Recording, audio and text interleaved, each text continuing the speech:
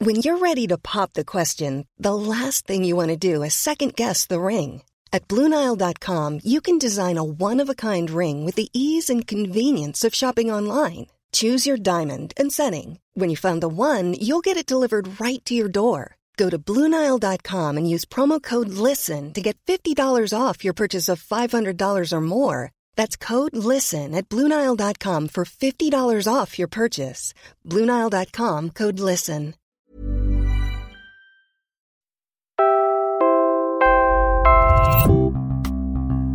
Mula po sa Quezon City, ako si Robbie Alampay, Puma Podcast. So far, re-electionists are leading the senatorial race. That's according to the newest survey of Pulse Asia. We will tell you who the frontrunners are. Congress has waded into the water crisis. Beyond the finger-pointing that went on at the House of Representatives, when can we expect better and more reliable service to return? A whale was found floating and dead on Philippine shores after ingesting 40 kilos of plastic. Sadly, this will not be the last time that happens.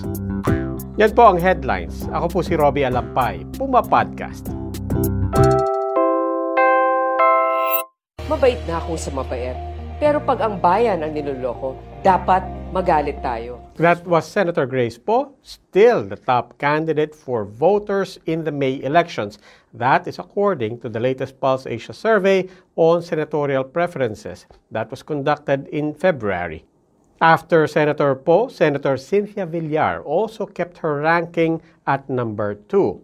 Former Special Assistant to the President Bongo, for his part, has more voters considering him. From 44% of respondents in January, 53% of respondents now say they will likely consider Bongo on their ballot. Go is tied with Senator Sani Angara in the latest survey. They are followed by ex-Senators Lito Lapid and Pia Cayetano.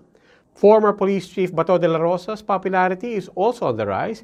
He is now ranking 5th to 8th from previous performances of 11th to 16th.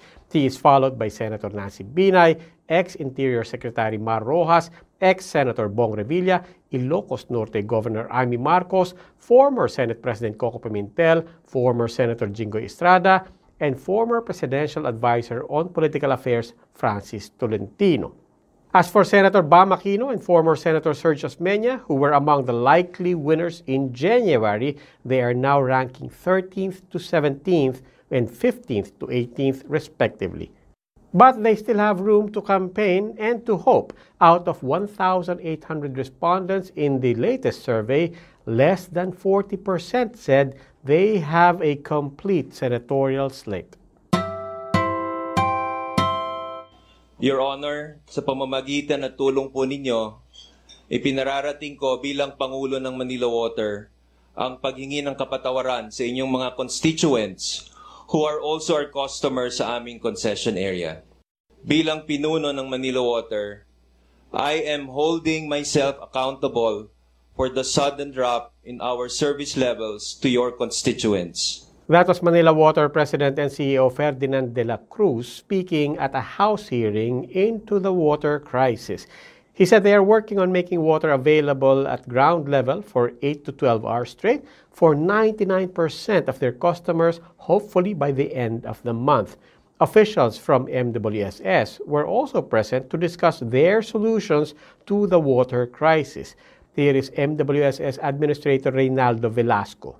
And then reactivation of standby 101 deep wells, courtesy of Dr. David of the NWRB, and upon request of Manila Water through us, through the MWSS, we have already given Manila Water the authority to energize some 101 deep wells all over their area, expecting to produce something like 100 million liters per day.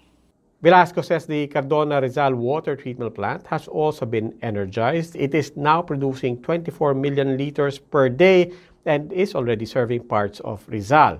By August, it is hoped that it will be able to produce 100 million liters per day. Metro Manila's other concessionaire, Maynilad, who is serving the western zone of the capital, is meanwhile offering to share 10 million liters per day of their water allocations to Manila Water at the La Mesa portal. Aside from that, Velasco says Maynilad will transfer 50 million liters per day of treated water to Manila Water through a, quote, cross-border gate valve. Mobile water tankers have also been deployed. As for long-term solutions, here is Velasco again.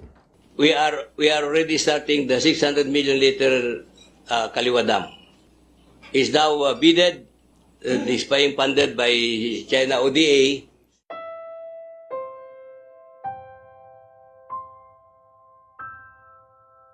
Making headlines all over the world was the young whale that died stranded in a Compostela Valley beach recently with almost 90 pounds of plastic in its belly. It had been vomiting blood when it was spotted, already starved and dehydrated from rice sacks and grocery bags it had ingested.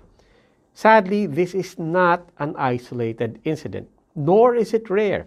In fact, these cases are becoming increasingly frequent. Here is Sky News reporting in Thailand last year. When the whale was still alive on the last day, he's choking and he vomit the plastic bag. And here is a Euronews report in 2017. Zoologists in Norway say a beached whale found off the country's western coast earlier this week had more than 30 plastic bags inside its stomach. And then there was this report by GMA News just last month on a pygmy sperm whale found dead in Davao City. Nang buksan ang bituka nito sa pagsusuri, nadiskubre ang iba't ibang basura sa loob. Kabilang narito ang condom, balat ng mga junk food at iba pang plastic. In fact, if you just Google whales and plastic, an autopsy revealed that its system contained 64 pounds of plastic waste, including bags and pieces of nets. Because it got so thin from so much plastic that it's trying to digest and it can't digest it. We're seeing whales, seabirds, turtles all over the world dying from plastic pollution. The search will yield hundreds of videos. Experts say we should not be surprised. 12.7 million tons of plastic end up in the ocean each year. Environmentalists are urging the world's biggest corporations and governments to stop making single-use plastics. Before we let you go, here's something you need to know. President Duterte has signed a new law that will require car seats for kids 12 and below. It will also prohibit children less than 4 feet 6 inches tall to sit in the front seat. The Child Safety in Motor Vehicles Act penalizes violators of this law with fines, 1,000 pesos for the first offense, 2,000 for the second, 5,000 pesos for the third and succeeding offenses.